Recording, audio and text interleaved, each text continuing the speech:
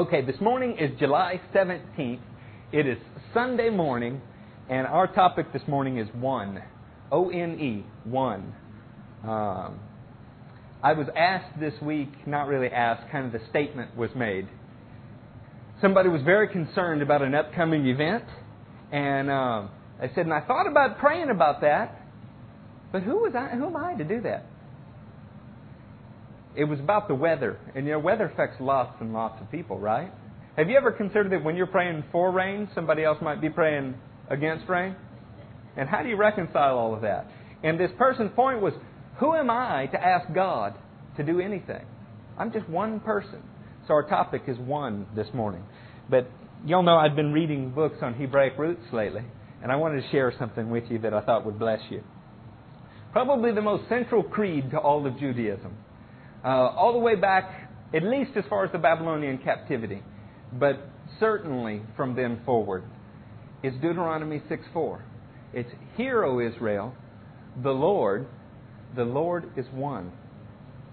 Hear, O Israel, the Lord God, the Lord is one." You want to hear that in Hebrew? You get to learn this in Hebrew.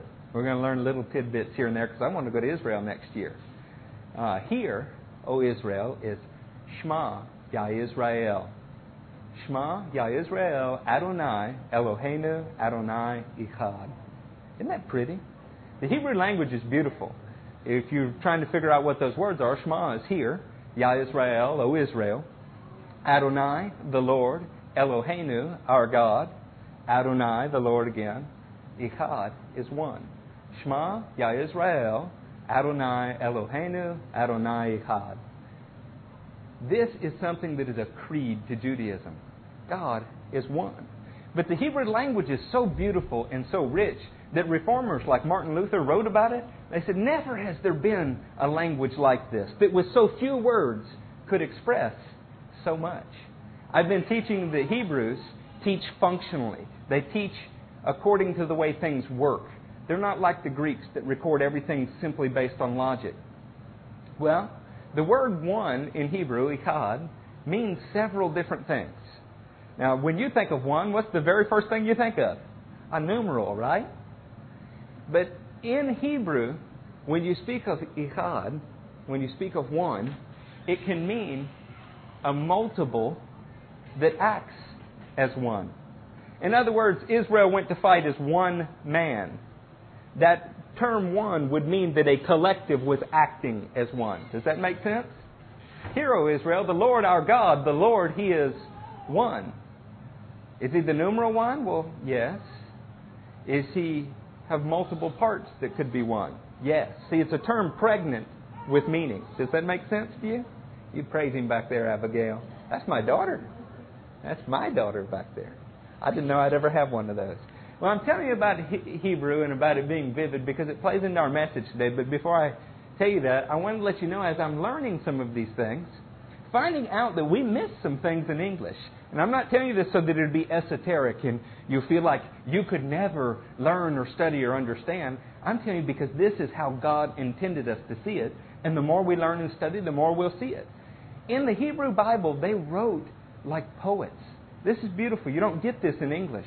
Many times, the meter of their words, how many syllables was in a given line that they wrote, indicated the intensity with which they were trying to portray words. The shorter, the choppier they were, the more heated you were supposed to read it, the more passionate it was supposed to be. As they lengthened them, it would cause reverence and contemplation and those things.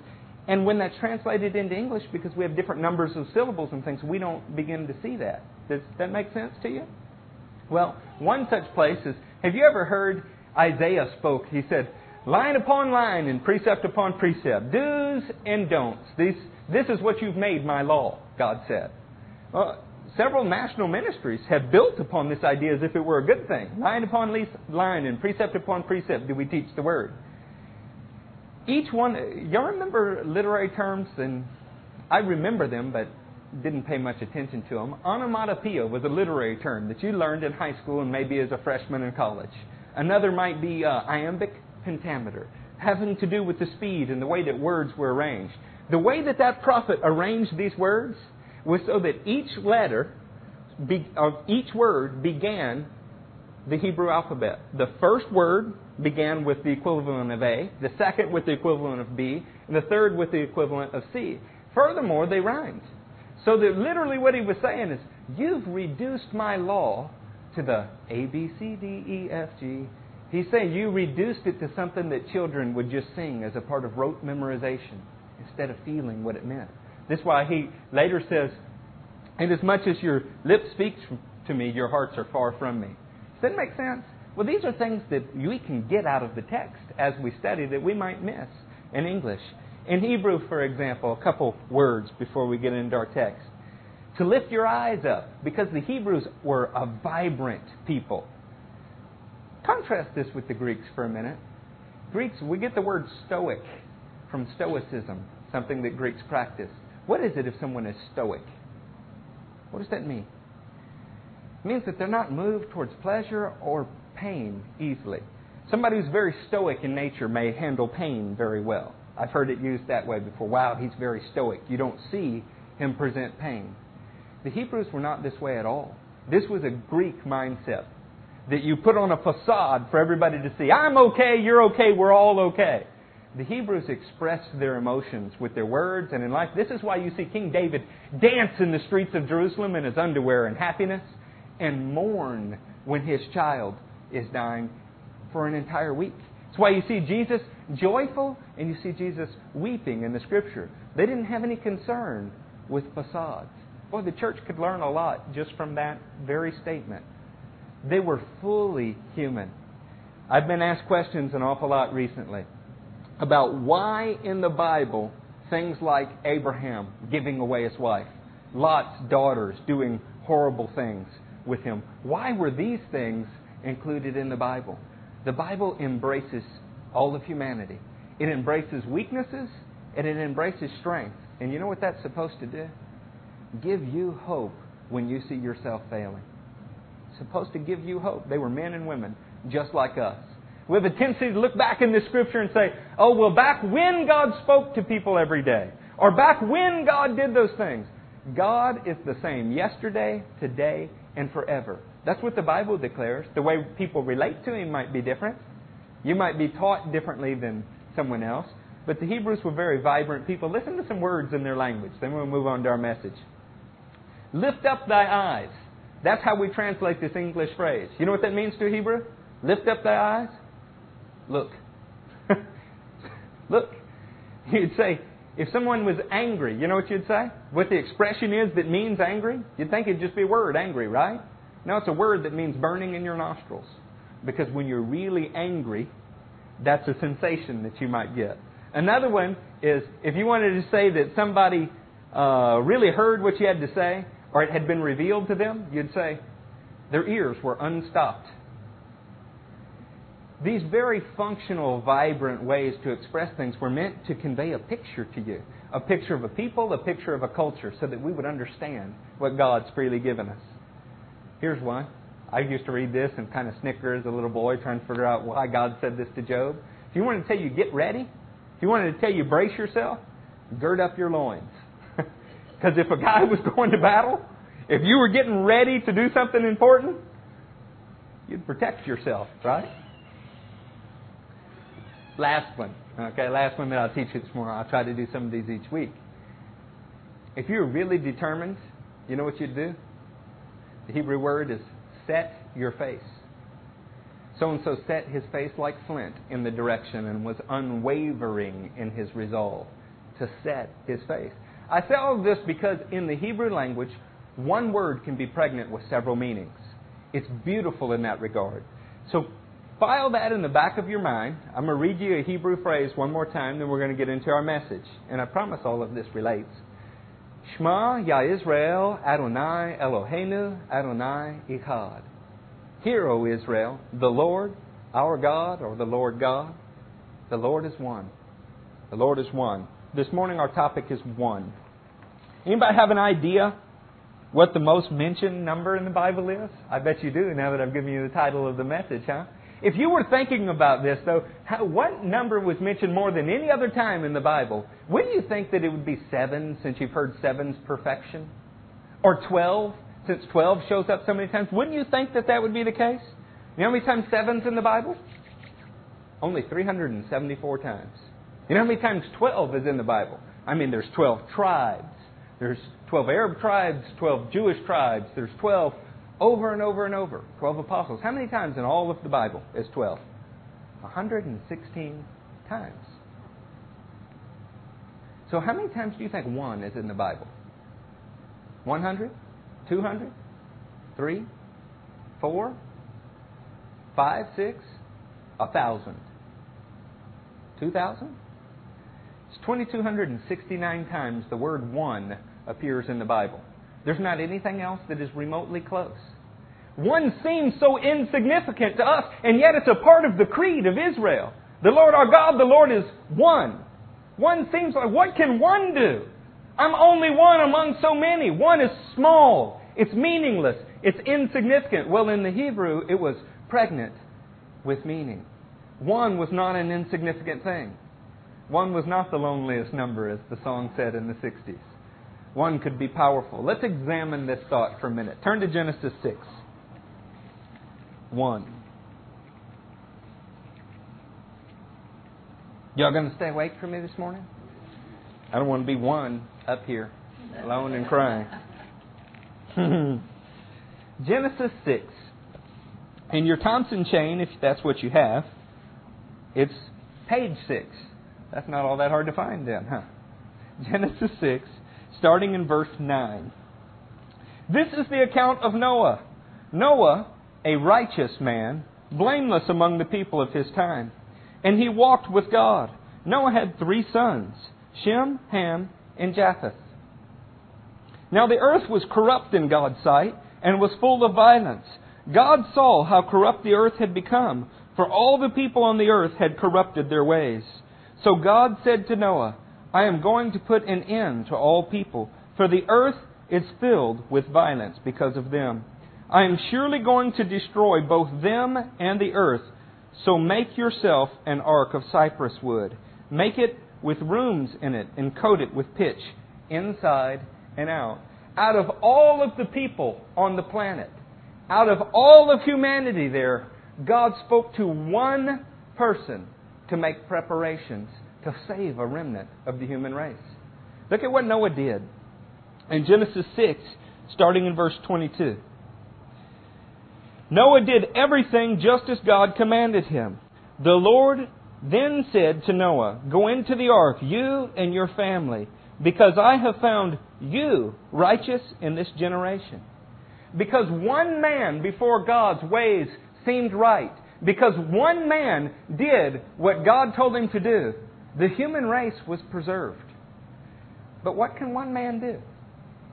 I mean, you feel all alone. You feel small and insignificant. And even as I read this to you about Noah, you say, well, yeah, but the Bible says he was righteous. He was unique in all of the earth. If you knew what I did yesterday, or last night, or last year, you might not say these things to me, Eric. The Bible says 1 man on the earth, because he was obedient to God, 1 saved the entire human race. Turn with me to Genesis 12.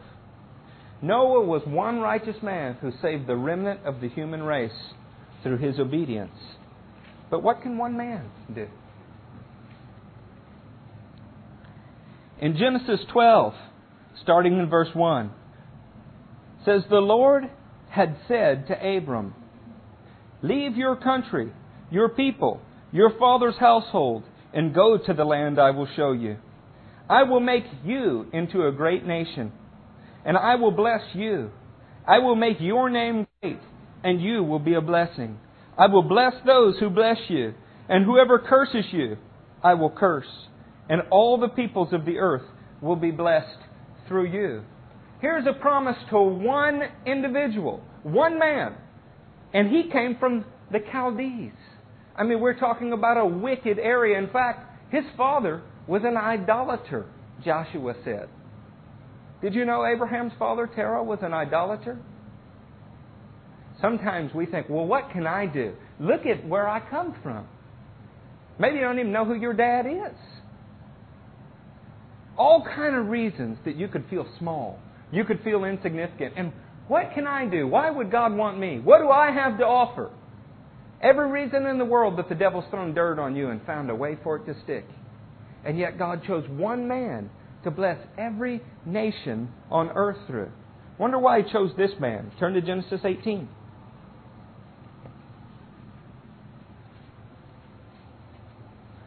Genesis 18, verse 18, on page 17. Abraham will surely become a great and powerful nation, and all the nations on earth will be blessed through him. For I have chosen him, so that he will direct his children and keep his household after him, to keep the way of the Lord, by doing what is right and just, so that the Lord will bring about for Abraham what He has promised him. You're kidding me, right? Abraham gave away his wife not once but twice. Abraham slept with somebody who was not his wife and produced a child that has become an enemy of Israel. So what could God do through this man? Abraham's father was an idolater. He's trash and he comes from trash, someone might say. Now I'm sure nobody in here fits into that description. What could God do through this one man? Well, if this one man will decide to be a starting point, if he'll be a launching block, if he will be different than those that were around him and teach his children to do so, then God can build a nation through him, the holy nation of God. Turn with me to Romans real quick. Let's see how Abraham's life profited him and his children. I'm only one, Lord.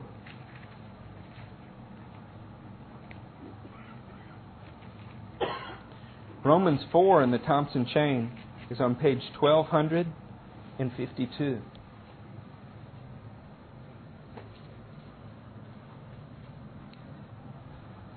I would love to read you the whole chapter, but I don't want to lose you in my words this morning. Look at verse 16. Therefore the promise comes by faith, so that it may be grace and may be guaranteed to all Abraham's offspring, not only to those who are of the law, but also to those who are of the faith of Abraham. He is the father of us all. God chose one man on the planet, one who was willing simply to do what God said to do. Was he full of flaws? Oh, absolutely. Flaws unlike anything that you might be personally familiar with. The guy gave his wife away. Was he full of flaws? Oh, yeah. He was raised in the house of an idolater. Was he fully obedient in every case to God? Not any more than you are. And yet, because God knew that this one man would teach his children the right things he learned from God, God said, I'll be able to accomplish through this one man what I intend to do. This plays out over 2,000 years between Paul and Abraham, so that Paul says, you know what? You know who Abraham's children are? They're everybody who does what is right. Because it's through Abraham we learned about righteousness. He's the father of all who believe. But what can God do with one man? Through Noah, He saved a remnant of the human race. Through Abraham, with one man, we built the nation of God. But who are you? I mean, just one person. Turn with me to Judges. To go to Judges, you'll need to hang a left. As you're reading in your Bible, it's Genesis, Exodus, Leviticus, Numbers, Deuteronomy, Joshua, and then Judges. We're going to be in the 16th chapter in the Thompson Chain. That'll be page 286.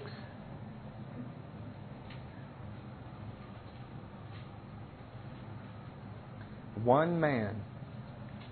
Wonder why one is mentioned so many times in the Bible. Two is in the Bible 600 times. Three is in the Bible 358 times. Four only 219 times. Five only 202 times. Six, the number of sin. Oh, the Bible's to show you how bad you are, right? How much you sin. The Bible's to beat you down, show you how unworthy you are, right? Six, the number of sins, only in the Bible 117 times. But one, the power of one's illustrated 2,269 times in the Bible. But what can God do through you, I wonder? You're in Judges 16. starting in verse 23. Now the rulers of the Philistines assembled to offer a great sacrifice to Dagon, their god, and to celebrate, saying, Our God has delivered Samson, our enemy, into our hands. Now tell me, what do you know about Samson? Samson was a man who was uniquely born. He was born supernaturally. His mother and father couldn't have children, and God ordained that this child would be born for the purpose of delivering Israel from the Philistines. But Samson had a little problem, didn't he? Samson had a love for foreign women, actually. In fact, at this point in Samson's life, we have the great hero of God, the man who was supposed to deliver all of Israel from the Philistines, blind, eyes put out, a prisoner in the house of a foreign god. Wonder what God could do through this one man. I mean, he's a failure, right? He's blown it. He's lost his eyeballs because he wasn't doing what was right. Have you never sinned and thought, how could God use me? I mean, look at me. I'm a failure. Have you never been under the power of condemnation? Feel like you're a slave to some foreign god because of the good that you want to do and just can't do? Or how about the bad that you don't want to do and you keep on doing? What can God do through you? Samson, what a failure, right? Verse 24. When the people saw him, they praised their God, saying, Our God has delivered our enemy into our hands, the one who laid waste the land and multiplied our slain. A little gloating, huh? While they were in high spirits, they shouted, Bring out Samson to entertain us. That's what the world wants to do to you. It wants to imprison you. It wants to show you that you are under the same demonic power that they are. And then while you are blind and imprisoned, wants to make sport of you. The same little kids on the playground that urge you, hit him, don't let him talk to you like that. Hit him and begin a fight are the same ones that laugh at you when you can't get up when the fight is over. That's the spirit of the world. They're mocking Samson. They're making fun of Samson. Bring out Samson to entertain us. So they called Samson out of the prison, and he performed for them. When they stood him among the pillars, Samson said to the servant who held his hand, Put me where I can feel the pillars that support this temple, so that I may lean against them. Now the temple, interestingly enough, is that really true what Samson said? He may have just fibbed just a little bit here, didn't he? It's amazing how many times that shows up in the Bible as an act of faith.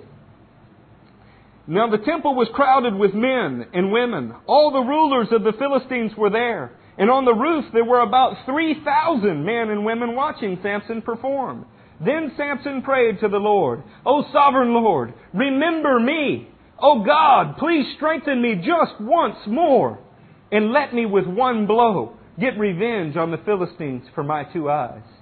Then Samson reached toward the 2 central pillars on which the temple stood, bracing himself against them, his right hand on one and his left hand on the other.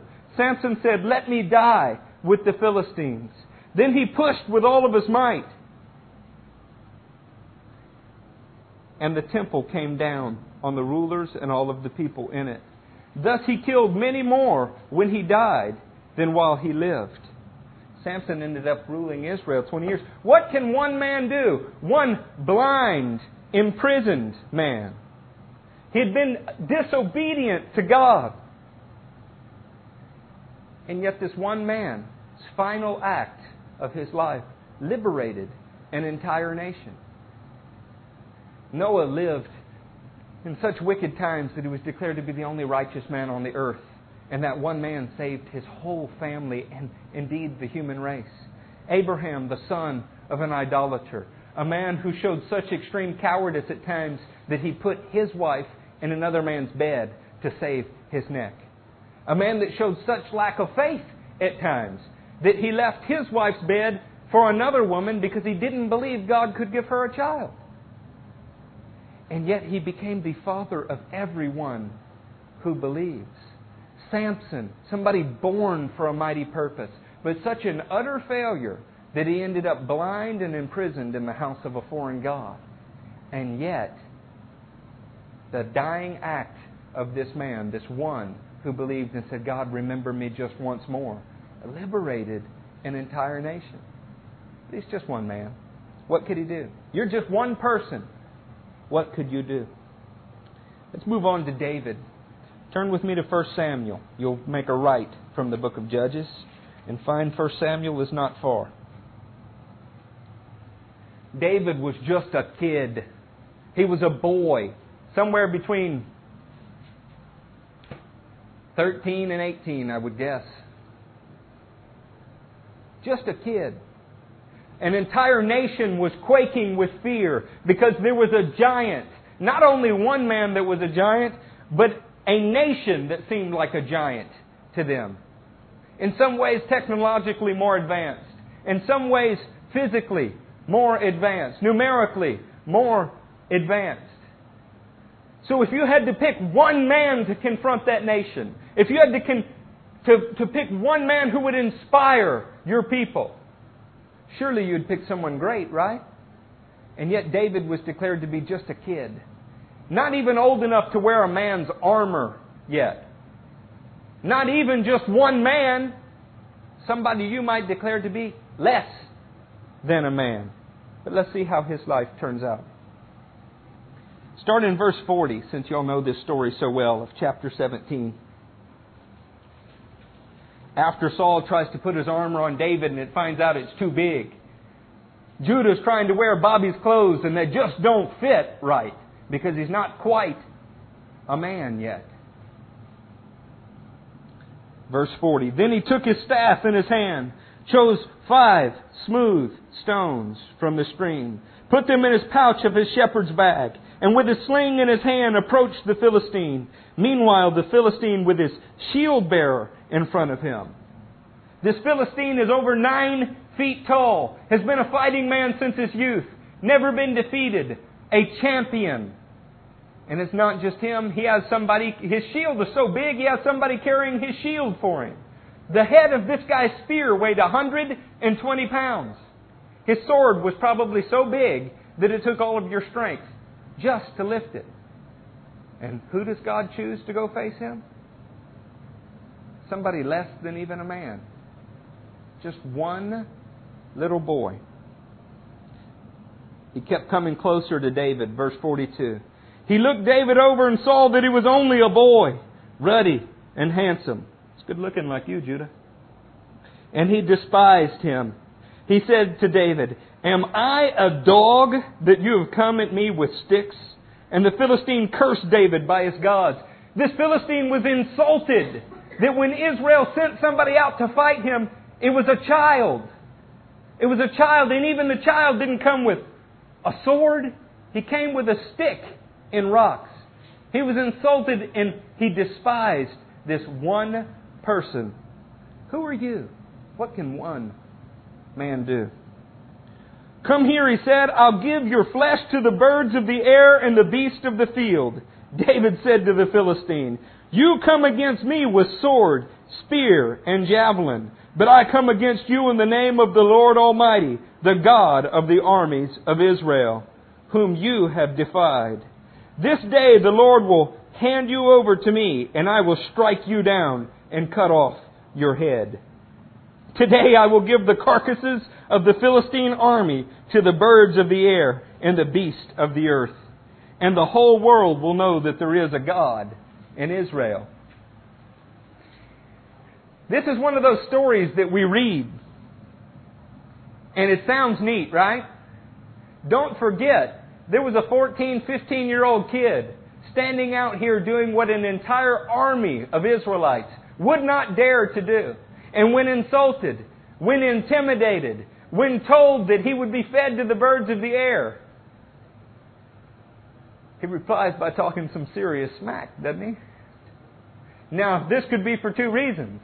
It could be because he's frightened out of his mind and he's bluffing. Or it could be because he believes that one man can make a difference. Just one. Let's see how it turns out for David. As the Philistine moved closer to attack him, David ran.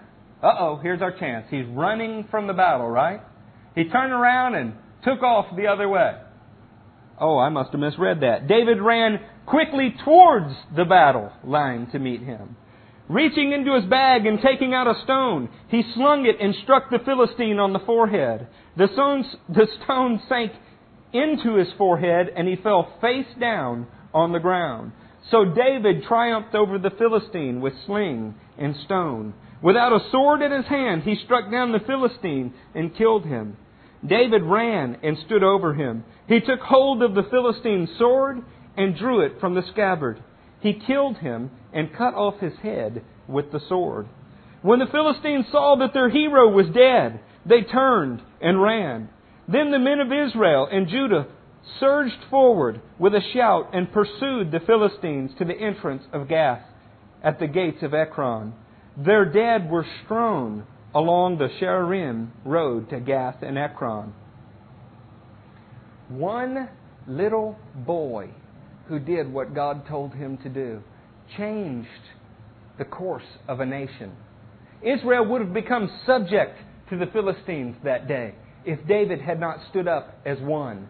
This one child inspired a nation. When they saw what he did, what did they do? They rallied and surged forward where before they had shrunk in fear. Noah saved the human race through his obedience. Abraham, though a flawed human being, was a starting place, a launching point for the nation that would become God's. Samson, though he had many failures in his life, liberated an entire nation through one final act of obedience. It doesn't matter how far you've fallen. You can say, Lord, just once more, will you touch me again? David, an insignificant little boy, in the midst of warriors, too small even to carry their armor, but believed God. One boy inspired a whole nation. Read you one you might not know real quick. Turn with me to 2 Chronicles 30. To get to 2 Chronicles, you'll continue to move towards your right in the Bible. The 30th chapter is found on page 513. Hezekiah.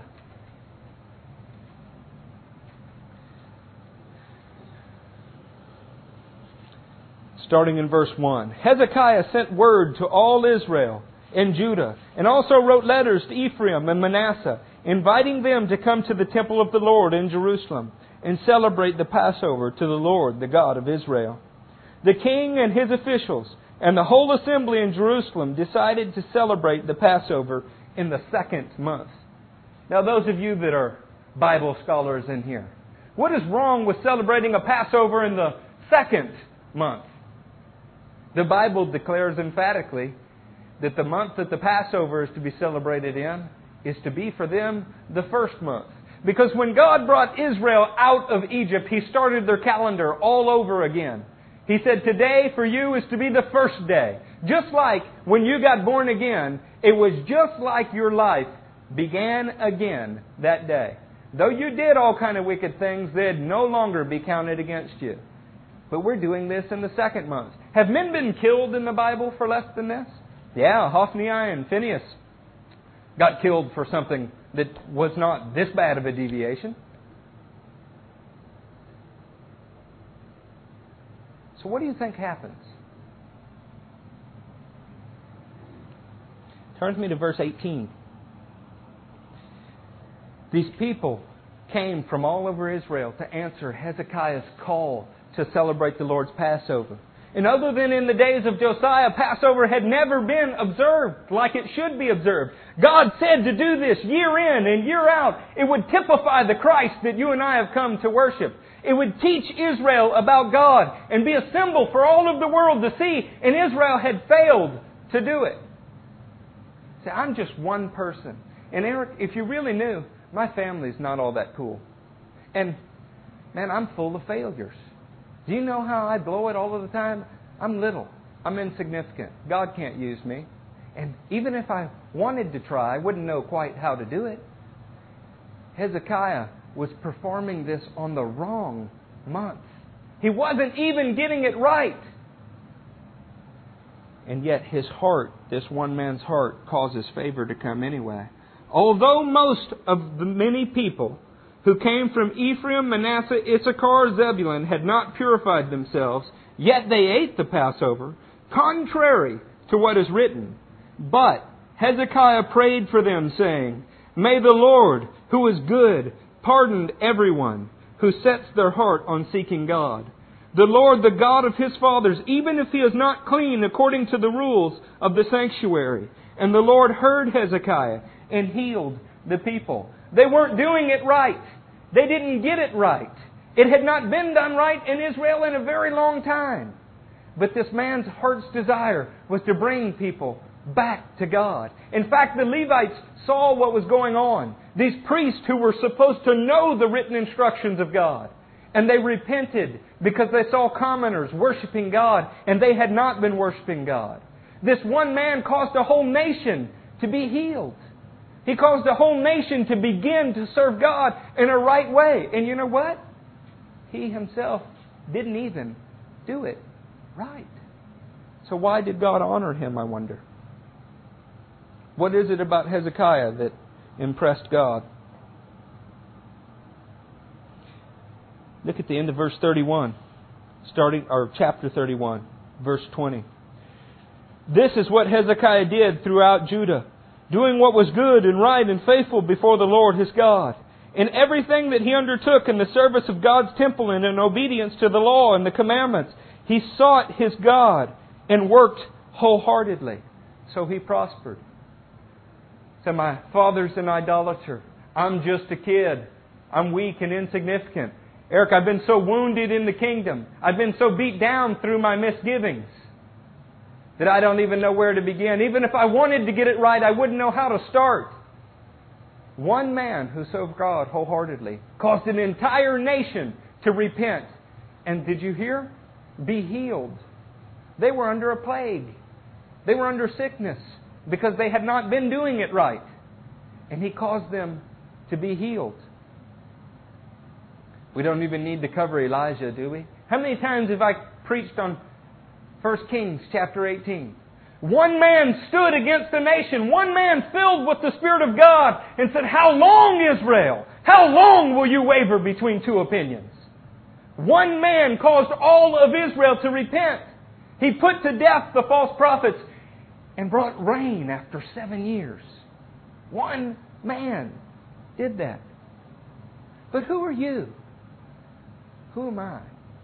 Just weak, insignificant little people, right?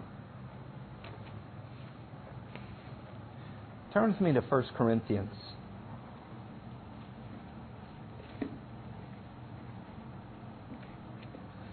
This message was birthed out of the thought, who am I to pray? Who am I to ask God to do anything? I'm just one person. There might be 1,000 over there asking for rain, and I'm praying and asking God for no rain. Who am I to do that? What is it about me? How dare I ask God for anything? I'm just a man. How could I presume to have fellowship with the Almighty? What am I? What is man that you are mindful of Him? What is the Son of Man that you would consider Him? What is just one person? Could God use just one person? In Corinthians 15, starting in verse 20, this is on page 1279. But Christ has indeed been raised from the dead, the first fruits of those who have fallen asleep. For since death came through a man, the resurrection of the dead comes also through a man. For as in Adam all die, so in Christ all will be made alive. Anybody know what Christ means? What does Christ mean? The anointed one. Oh, one. In the anointed one, all will be made alive. But each in his own turn. Christ, that's the anointed one, the first fruits, then when He comes, those who belong to Him. Then the end will come when He hands over the kingdom to God the Father, after He has destroyed all dominion, authority, and power. For He must reign until He has put all of His enemies under His feet.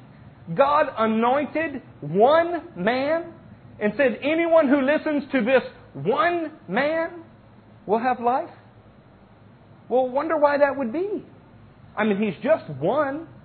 After all, what is one? Do you remember when I taught you the Shema earlier? How did it go? Shema, Ya Israel, Adonai, Eloheinu, Adonai, Echad. What was Echad? One. And in a Hebrew's mind, one could be the numeral one, couldn't it? But what else could one imply? Diversity within the group, acting collectively. Echad could imply that one was made up of many members. In fact, we see of the term Christ in the New Testament. He's called the Anointed One, and yet you are members of His body acting as the Anointed One. See, when we say, what am I? What am I? I'm just one man. You are never just one. Because there's a friend that sticks with you closer than a brother. Let's see what Jesus knew that sometimes we lose perspective of. Turn with me to the Gospel of John.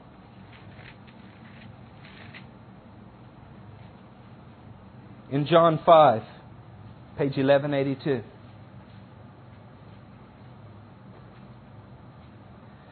Jesus gave them this answer, verse 19. I tell you the truth, the Son can do nothing by Himself. He can do only what He sees His Father doing. Because whatever the Father does, the Son also does. For the Father loves the Son and shows Him all He does. Yes, to your amazement, He will show Him even greater things than these. For just as the Father raiseth the dead and gives them life, even so the Son gives life to whom He is pleased to give it. Moreover, the Father judges no one, but has entrusted all judgment to the Son, that all may honor the Son just as they honor the Father. He who does not honor the Son does not honor the Father who sent Him. But wait a minute. Is it the Father or is it the Son? Because we just read that in Christ, the one man, all who are in Christ will be made alive. So is it the Father or is it the Son? Turn with me to John 10. A few pages to your right.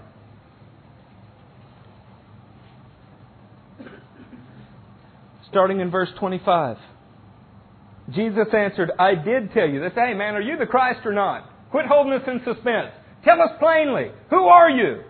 We see you're just a carpenter. We see you're just one man from Galilee. Who are you? What's the deal? Tell us the truth. We're here asking. We're sick of asking. Tell us. Tell us plainly. Verse 25. I did tell you, but you did not believe me. The miracles I do in my Father's name speak for me. But you do not believe because you are not my sheep. My sheep listen to my voice. I know them and they follow me. I give them eternal life and they shall never perish. No one can snatch them out of my hand. My Father who has given them to me is greater than all. No one can snatch them out of my Father's hand. I and the Father are one. Now in Greek it's not echad, it's another word. But Jesus was not a Greek. He was a Hebrew. And when He said we're one, He meant we're the numeral one. But it could be made up of many parts. What He was saying is He and His Father were in perfect agreement. He was doing just what John 5:19 said. Exactly what He saw His Father doing. So what does it mean to be one? Is one insignificant?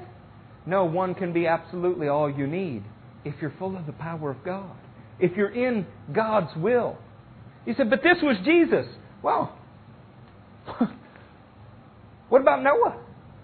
What made Noah's obedience so awesome? What made Noah's obedience something that saved the human race from destruction? It's what God told him to do. So what difference could one make? Well, one that is obedient could save the entire human race. Well, what about Abraham? We've already said that he was the son of idolater, that he was a coward, that at times his faith showed great failings.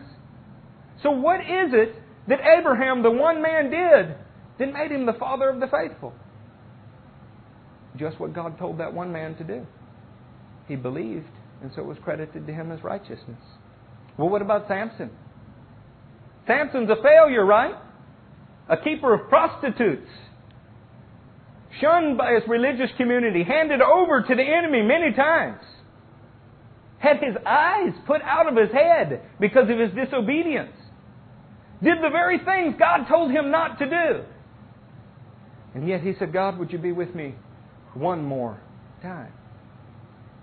And so ultimately he was successful, even if it was in the end. How about David? Just a boy. His brothers accused him of being a liar, arrogant, with a wicked heart. Eliab, his brother, said all of those things about him right before he went to the battlefield. What made David special? When he faced the Philistine, he said, you're coming against me with a spear and a sword and a javelin. I'm coming against you with God and the armies of the Lord. He understood that he was never really alone. That though he stood there as one unit, he was filled with God. What about Hezekiah? Ceremonially, he didn't get it right. According to the letter of the law, he should have died, and so should have everybody else. But his heart was moved to obedience from God. He served God wholeheartedly, trying to do what God commanded. Friends, the Bible says, be holy, for God is holy. And yet he realized when he asked you to do it, you were incapable of it. You know what he was looking for? Effort. We're such a passive people. We sit and we watch TV to be entertained. We pay people to do anything that's hard in our lives. We sit most of the time. All God wants you to do is get off of your salvation for a minute and try. The difference between sheep and goats in the Bible had nothing to do with what they believed or didn't believe. It had everything to do with giving a little effort for God. You'll find out God never punishes you for failing. He punishes you for failing to try. It doesn't matter if you've been a whore your whole life, or a drug dealer, or some abominable thing, a tax collector, a publican. These are the people that Jesus hung out with, because any one of them standing with Him could make a difference. One man changed the face of the earth over and over and over in history. Why would that be? To give you hope. And why? Why include all of the sordid details? Why do you have to know that David murdered somebody and that he slept with a woman that was not his wife? Why? Why do you have to know that Abraham's faith failed? Why do you have to know that he was a coward? So that your failings won't cause you to lose heart. Abraham faced his weakness and yet reasoned God is able to perform the very thing that He's promised. What about this lowly carpenter from Galilee? This man never formally trained in the great yeshivas of his day. What about him? One man obedient to God has bought the human race for himself because he was obedient. One. In fact, he's declared to be the anointed or divinely enabled one. And when you were with Him, you were called that one. Turn with me to John 17. Let's hear how Jesus, the Christ, the Mashiach. Mashiach is Hebrew for Christ, the Anointed One. If we were going to be biblical and call ourselves something, we call ourselves little Christ Christians, right? Jesus was not Greek. He was not a Christ. He was a Mashiach. You would have to find some way to put an ending on that word, and that's what you would be. That's why the early church called themselves followers of the way and Nazarenes. But most of the world was Greek. And you find out God cannot be put in a box. So He wrote His Scripture down in a way that all of the world could understand it. In John 17, we see Jesus praying. Now, before Jesus goes to a cross and meets a terrible, agonizing death that all of us in this generation have seen a movie about, that'll make you cry, it'll bring you to your knees. Before He's been raised from the dead and declared to be the righteous one, Jesus set some things in order. If you knew you were going to die tomorrow, might you write a will? Might you take care of a few details, get your house in order? I bet you would. Well, Jesus did too. We have time to read it, so let's read what Jesus did. After Jesus said this, chapter 17, He looked towards heaven and prayed, Father, the time has come. Glorify your Son, that your Son may glorify you. For you granted Him authority over all people, that He might give eternal life to all those you have given Him. Now this is eternal life, that they may know you, the only true God, Jesus, and Jesus the Christ, whom you have sent. I have brought you glory on earth by completing the work you gave me to do. And now, Father, glorify me in your presence with the glory I had with you before the world began. I have revealed you, I've shown you, I've taught you, I've unstopped their ears, Lord. To those whom you gave me out of the world, they were yours. You gave them to me, and they have obeyed your word. Now they know that everything you have given me comes from you. For I gave them the words you gave me, and they accepted them. They knew with certainty that I came from you, and they believed that you sent me. I pray for them. I'm not praying for the world, but for those you have given me, for they are yours. All I have is yours, and all you have is mine, and glory has come to me through them. I will remain in the world no longer, but they are still in the world, and I am coming to you. Holy Father, protect them by the power of your name, the name you gave me, so that they may be one as we are one. So that they may be one as we are one. Say, what can I do? I am just one person. You are one in the same way that Jesus was one. You are part of a larger entity, the body of God, the anointed one. Jesus said that we were one even as He and the Father were one. And I said, well, that must have just been those apostles, right? And I'm sure that stopped when the age of the apostles died and miracles and tongues and everything else that our dry, dead seminaries teach us stopped. So let's keep reading. I am coming to you now, but I say these things while I am still in the world, so that they may have the full measure of my joy within them. I have given them your word, and the world has hated them, for they are not of the world any more than I am of the world.